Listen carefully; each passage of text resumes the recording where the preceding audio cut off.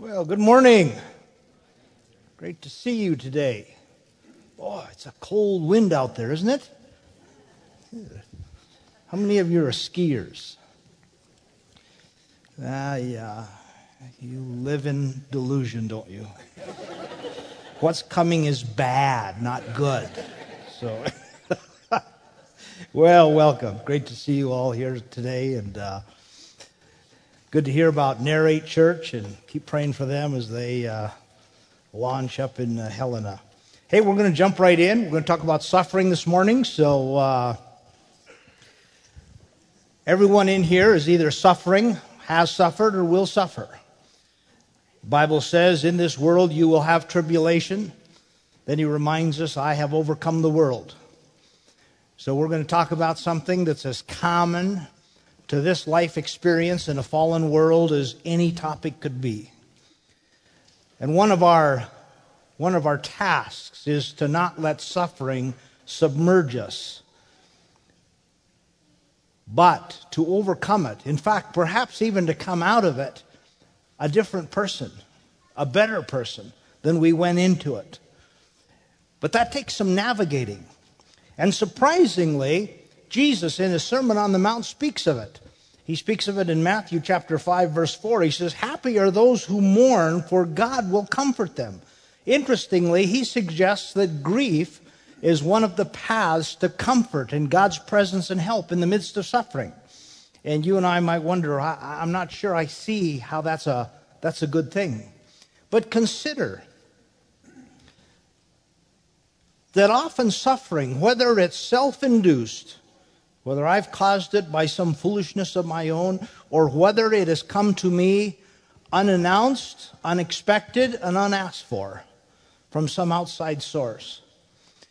Consider that when I grieve in the midst of it, I am responding adequately and rightly to something that I know might steal something I value, might destroy something that has great worth to me, might be catastrophic in its implications for someone I love. And grief can be an appropriate response which says, I see this the way God sees it. I see this the way God sees it. Now, the reason that matters is because often the Bible suggests that I'm slow to see, and I don't often see accurately. For example, do you think that when Michael Vick was fighting with dogs, he was thinking, I'm risking the largest salary in the NFL just to do this? That every time his friends came over and they got into dogfighting, that he knew that every time he did it, he was placing everything on the line. You and I know it. We could stand outside of that and see. We knew what the implication would be, what the tenor of the nation would be towards that kind of behavior. But he'd grown up in a different setting, and he didn't see that. That's not how he was thinking. And we can often get into something and not actually see it clearly. And when we begin to grieve with a godly sorrow, we're actually saying, I am now seeing this the way God sees it. That this isn't the way it was meant to be. This has the potential of stealing something of great value from me. And I want to respond correctly to it so that I come out of this different and better rather than letting this submerge me. Now, we could be pretty glib about suffering. We could just give ourselves some scripture verses and talk about how God is triumphant over some things or all things. But you know, some of you are suffering in ways that you couldn't even name it. We'd barely be able to whisper it. It is so painful, so debilitating. It carries such threat. So even though our little outline today is going to be simple, I'm not suggesting to you that what's going on in our lives is simple. And I'm not trying to suggest that we dare be glib about it. Jesus would not have come and died in brokenness if he did not think the brokenness that we endure is not holy ground. And he cares about it. Now, sometimes we mourn over our mistakes. Like David, who mourned when Nathan the prophet told him of the catastrophe that would befall him because of his adultery with Bathsheba. Or Peter, who grieved because he had denied the Lord after telling the Lord he wouldn't deny him. Or Jacob, who was estranged from his brother Esau after he stole the birthright. And sometimes we mourn over loss of control, like Mary and Martha, when Lazarus died and they felt powerless and they called for Jesus and Jesus didn't come and they didn't know what else to do. But for whatever goes on in our life, the one choice we shouldn't make is denial. Denial is refusing God's power to help, and denial is suggesting, "Now I can take care of this. I can get this thing to work." You ever watch some of these old advertisements on TV where they're advertising like old music?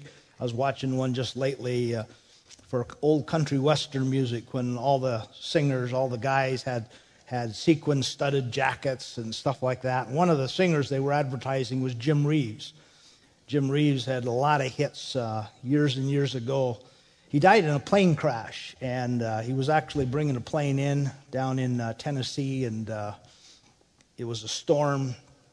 The tower wanted to help him, and the last words they heard from Jim Reeves was something to the effect that no, he was okay, he could take it in by himself. A lot of us can allow ourselves to slip into that deluded state of thinking we're okay, I think we can land this on our own, we can bring this in by ourselves. And God knows that's not good for us, so he'll use some things, like he'll use crisis. Crisis is when something requires more resources than I've got. It's when Moses stands at the edge of the Red Sea with the children of Israel, and the single greatest military power in the world was over the horizon. And he knew that the resources he had were not adequate for what he was going to face. Sometimes the Lord will use confrontation, as he did when Nathan the prophet confronted David. Sometimes he'll use impending catastrophe. Say, if something doesn't shift, there'll be a catastrophe at a level that you won't want to go through. But whatever tools he uses to slip us out of denial, he wants to convince us of some things. Number one, that he exists. The Bible suggests in Hebrews chapter 11:6, anyone who wants to come to him must believe that God exists and that he's a rewarder of those who sincerely seek him. So whenever we're faced with stuff and we're trying to make all the pieces of the puzzle work and fit together, the Lord wants us to make sure that he's part of those pieces. He's part of the equation.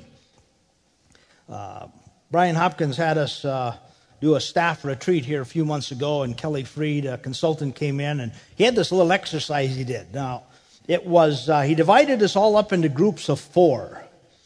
And then we each got 5 pieces of a puzzle. And among the 4, there were the right pieces for each of our puzzles. But we might not personally have all the pieces. I might have 3 right pieces to my puzzle. The person next to me might have 2 of mine. And the person across from me might have 1. And so while you're putting your puzzle together, the puzzle was different shapes. You're having to look at everybody else's because you would have some of their pieces too. I'm going to tell you right away, I hate that kind of stuff. My mind doesn't even work that way. I can sit in front of a television watching Wheel of Fortune. Every letter but the vowels can be up there, and I got nothing. My wife, Marcy, can walk through the room with some laundry. There can be 2 letters up there on a long phrase, and she'll just reel it off. And I'll just shake my head and say, divine revelation. I don't know what else is it. And so we're working around. So you're working with your puzzle. You're noticing that other people might need pieces you have. You might need pieces they have. And you're guaranteed that when you're done, actually, you do all have the right pieces. But about halfway through it, because a lot of the pieces are very peculiar in shape, some of us start thinking, Kelly got these mixed up. I'm missing a piece.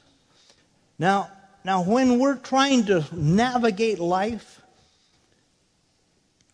we're sometimes convinced that we're missing a piece. That God's not actually in this.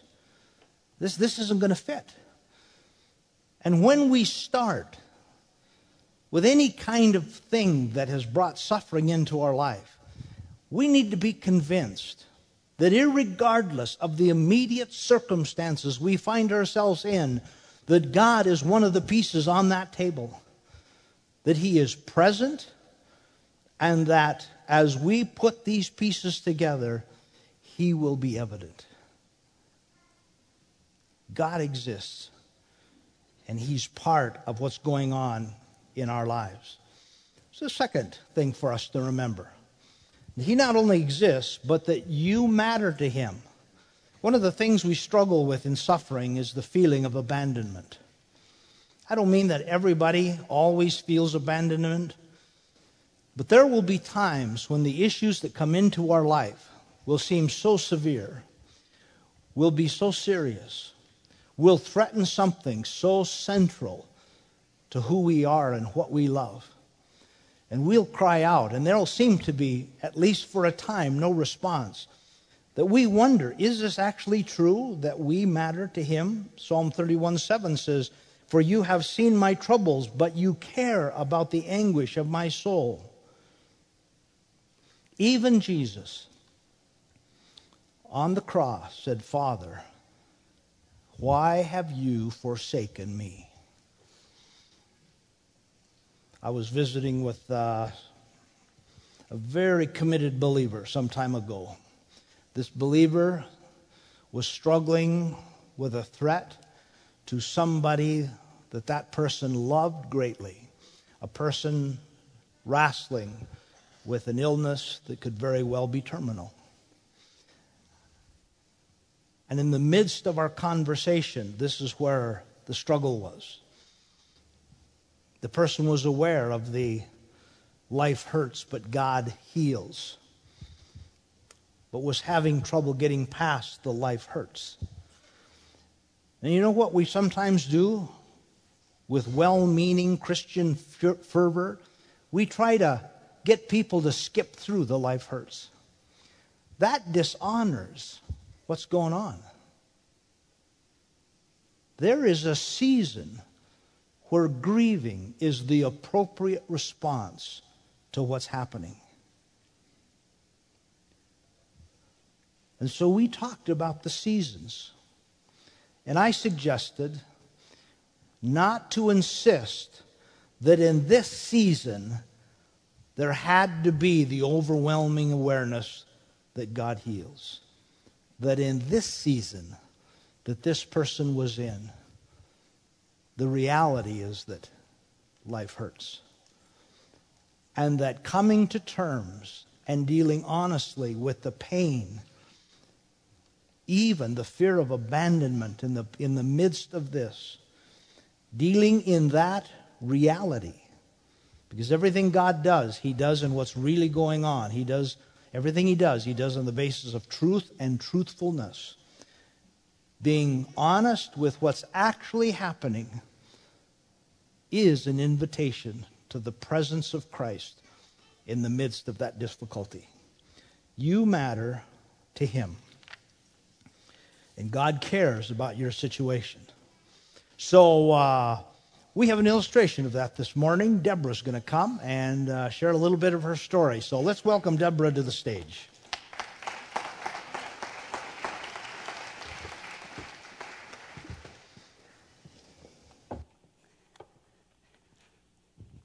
Hi. 10 years ago, I was putting chains on my vehicle in the middle of winter. And there's a whole bunch of vehicles lined up, but they couldn't get up this hill. And an SUV came going 55 miles an hour and hit me on the side. The impact popped me right out of the shoes and slammed me into the guardrail, and I slid along that until the wooden post knocked me out. Do we have a visual? This is what a parked car looks like when it was hit by another vehicle going 55 miles an hour, just to give you a sense of what happened to me. When I came to, I could hardly breathe, let alone walk. And I prayed, Lord, help me. He did. A peaceful calm washed over me. And I'm fast forwarding a little bit. After I was life flighted, the surgeons rushed out and asked my ex, does she have a heart condition? Because my heart rate was only 78 beats per minute. And there's no medical explanation for that. Given the amount of trauma, it should have been 200 beats per minute. I would have bled to death, and I should be dead, but I'm really not. So I'm here to tell you that miracles do happen today. And as a really little girl, I grew up loving Jesus. But I view God as a violently angry, judging God, watching your every move, keeping score. And so while I invited Christ in my heart when I was 4, so much of my faith was practiced up in my head because it felt safer. The idea that God wanted to be my friend felt foreign to me. Well, anyway, when I was waiting for the surgeons, and yes, I did feel horribly abandoned, and it's an awful feeling. And I struggled with every fiber of my being to stay alive, knowing if I'd let go, I would never wake up again. I felt God's inexplicable love. He surrounded me, and how was I going to say? It was like a warming, glowing, cool. It was like I got hugged by God, and my life I've never been the same. Life is precious, and so am I. A little over a decade, I still struggle with pain. I saw a hunter had shot a deer that had been hit by a car, and outside it looked normal, but all its muscles had, been ripped apart and regrown in these bizarre patterns. That's what I look like inside. Despite the pain and the nightmares, and yes, the grief of catching death and knowing at a young age, I know down to my toes that I'm lovable and precious, and I'm alive. These days I get to teach piano, and I get to work with little kids that I absolutely adore. After the accident, I also started composing music. My music has been on NPR regionally. I opened up for Windham Hill Artists, and I just finished writing the first movement of my first symphony. It was hard, but I did it. I don't think I'm a genius. It was just something in me that God gave me this gift after the accident, way of expressing myself. And then I get to play electronic music for a fashion show in Bozeman soon, so that'll be fun. The good news I want to share with you today is that Jesus died and rose again a long time ago. Your sins can no longer crucify him. And think about that. Your sins can no longer crucify him. It's ancient history. He did that a long time ago. He died and rose again. And absolutely nothing can come between you and that loving embrace from God. These days, instead of God being way up there judging me, he's right next to me as my friend. He has his arm linked with me. And he even gets a kick out of me, quirks and all. So thanks for letting me share.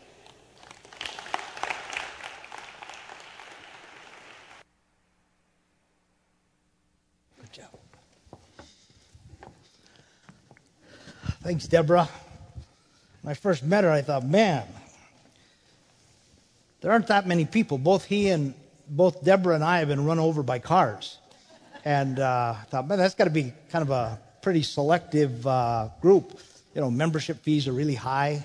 There's just only a few of us. Not that there are that many people trying to get in. So anyway, good job. So God cares about your situation. You know what happens for me when I hear a story like Deborah? Satan comes along and he says, yeah, but you know somebody who died. You know someone who it didn't work out. Don't we? And so Satan loves to just steal away any hope in the constant care and love of the Lord. Number 3, he has the power to change you and your situation in the midst of what's going on. Luke 18:27 says, what is impossible for people is possible for God. 2 Timothy 1:7, we read, God did not give us the spirit of fear, but of power, love, and self-control. The spirit of power, the ability to keep acting, not letting a suffering event overwhelm us or take authority over our life. The spirit of love, maintaining a relational dynamic and a relational contact. The spirit of self-control. I've been chatting with my son lately. Nolan worked for Turner Construction, which is one of the largest construction companies in the world. They've built 2 of the 3 tallest buildings in the world. His specialty was a project manager working on hospitals, and like millions of other people, about 9 months ago he was laid off. That was going to be a challenge for him, and so for 9 months he's been looking for work. Tomorrow he flies to Springfield, Illinois, where he'll meet the owner of a hospital. It's the 5th interview in a series, and if the owner kind of gives a thumbs up, then he's already been offered a job now with a construction company out of Atlanta, Georgia. But in the midst of this, not too long ago, as we were talking about what he'd been going through the last 9 months, I asked him if he would mind writing down what he'd been learning in the midst of being unemployed. And I'm not going to read you all of it, but I want to just highlight a couple things. Here's the first thing he mentioned. He said, all my life, in order to thrive, I depended on the structures that other people built, companies built, organizations built. And then I could step into that structure and I could thrive. Being unemployed meant I didn't have a structure. So in order to thrive in unemployment, I had to create my own structure. So he writes that he set a time where he got up every morning, just like he was going to go to work. And at 9 o'clock, he had an appointment with himself at a coffee shop that had internet. He'd bring his computer. For the next 6 hours at that coffee shop, he would work on his computer looking for work, researching companies, trying to understand what was happening in his industry. Now, knowing my son as I do, I can tell you that one point is a miracle. Because his general personality is much more like a pinball machine. You know, one exciting thing after another. And that works fine if you're in a structure that's provided. And when he wrote down that this was what he had been learning to do, I was stunned isn't the word, but I knew that something unusual had happened in his life as he began to process his life that way. The second thing he wrote was maintaining relationships. That in the kind of work he was in, 60 to 80, sometimes 100 emails a day, phone calls all the time, back and forth as a project manager, suddenly in unemployment, he's putting all this output and he's getting no input back. Very few responses, very few inquiries. And what do you do if you're used to all that relational stimulus and now there's almost no relational stimulus? So he developed a network of friends in the industry, some who were unemployed as well, and he'd call them regularly. And others who were still in the industry, and he'd call and find out what was going on in the industry that he'd been part of. And he maintained this really rather incredible and growing relational network during this time of unemployment. He wrote proximity. Every so often he made sure he just got out of town to remind himself that there was a world outside of what was going on in his little world where he was looking for work. He lives in Portland, Oregon, and he has some friends in Hood River, about 60 miles out of town in the beautiful Columbia Gorge. And he'd go out there. They had a house up on the hillside looking down onto the gorge, and they'd hang out for a couple days. And he said just every so often, maintaining this ability to slip out of the world that he was in helped maintain health for him. Then perspective. He said, I'd read from Robert Kiyosaki this statement. There are two kinds of people. The one kind of person in the face of challenge thinks, I don't see how I can make this work. The other kind says, how can I make this work? He said the two, though they sound similar, miles apart, and he tried to maintain his focus on how can I make this work. And so he started reading. He read about the young Stalin. He read about Ted Turner, He read about Einstein, and he continually focused on how people who made it to a prominent place faced constant difficulties and how they handled those difficulties in the midst of the journey of their life. Then I asked him I says, what surprised you? He says, actually what surprised me was that I could learn point one. That when all the structures I was used to were taken away, that I could learn how to create my own structures to maintain health. Now, I don't mention that because I think my kids are smarter than anybody else's. I mention that just to let you know that we do have a choice. In the midst of suffering, because of the presence of God, because He cares about us, because He can make a difference, and He gives us the power. He gives us power, love, and self-control, that we have choices even in the midst of difficult times. Brandon's going to come and give us time to reflect as we finish up this morning. He's going to sing a song called Deliver Me. You know, I'd ask if you just put your things aside, and the words are going to be on the screen. And as you listen to this song, would you reflect on somewhere that the Lord wants to bring deliverance in your life? He wants to step into the suffering that you or someone you love is facing, and He wants to make a difference. So let's just listen quietly and invite the Lord to talk to us as Brandon sings.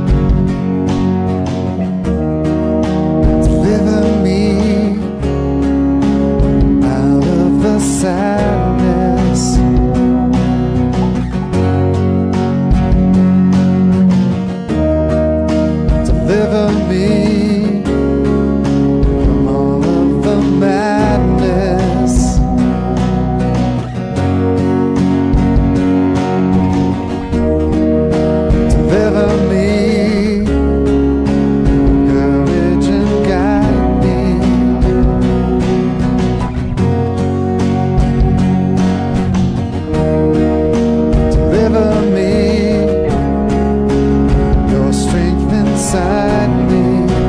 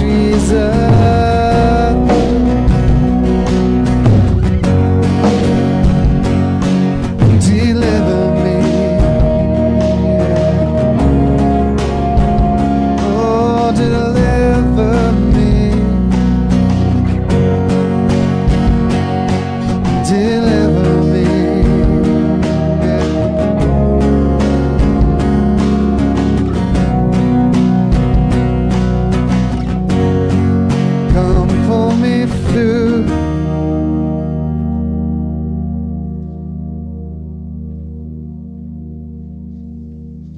Would you bow your heads with me as we finish up this morning? Thank you, Brandon. As we just bow our heads, and nobody's going to embarrass you today, but could I ask you, is there a place in your life where this song rings true? That just where you're seated with your heads bowed, an arena of life where you like to ask the Lord, Lord, will you deliver me here? I believe you exist. I believe you care about what's going on. Lord, would you display your power? Don't let what's going on submerge me and destroy my spirit and bring loss to what I value.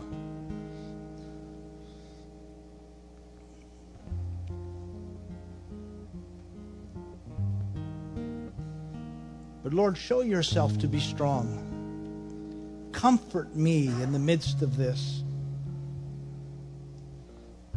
Give me hope.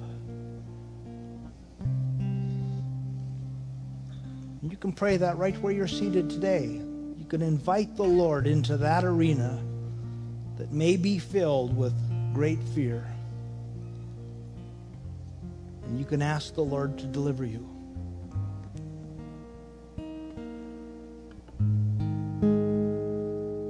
If that's on your heart today, as we just wait for a moment, why don't you do that? Just quietly in your heart, talk to the Lord and ask Him for what your heart cries out for this morning. Would you do that?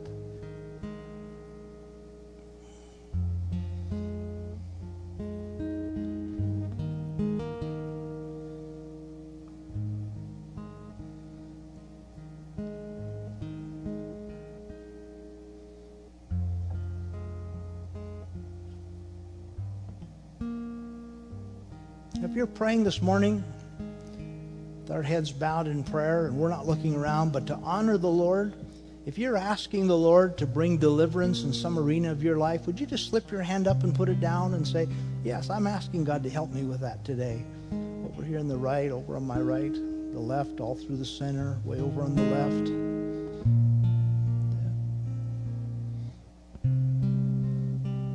Lord, thank you for your invitation to walk closely with you in the midst of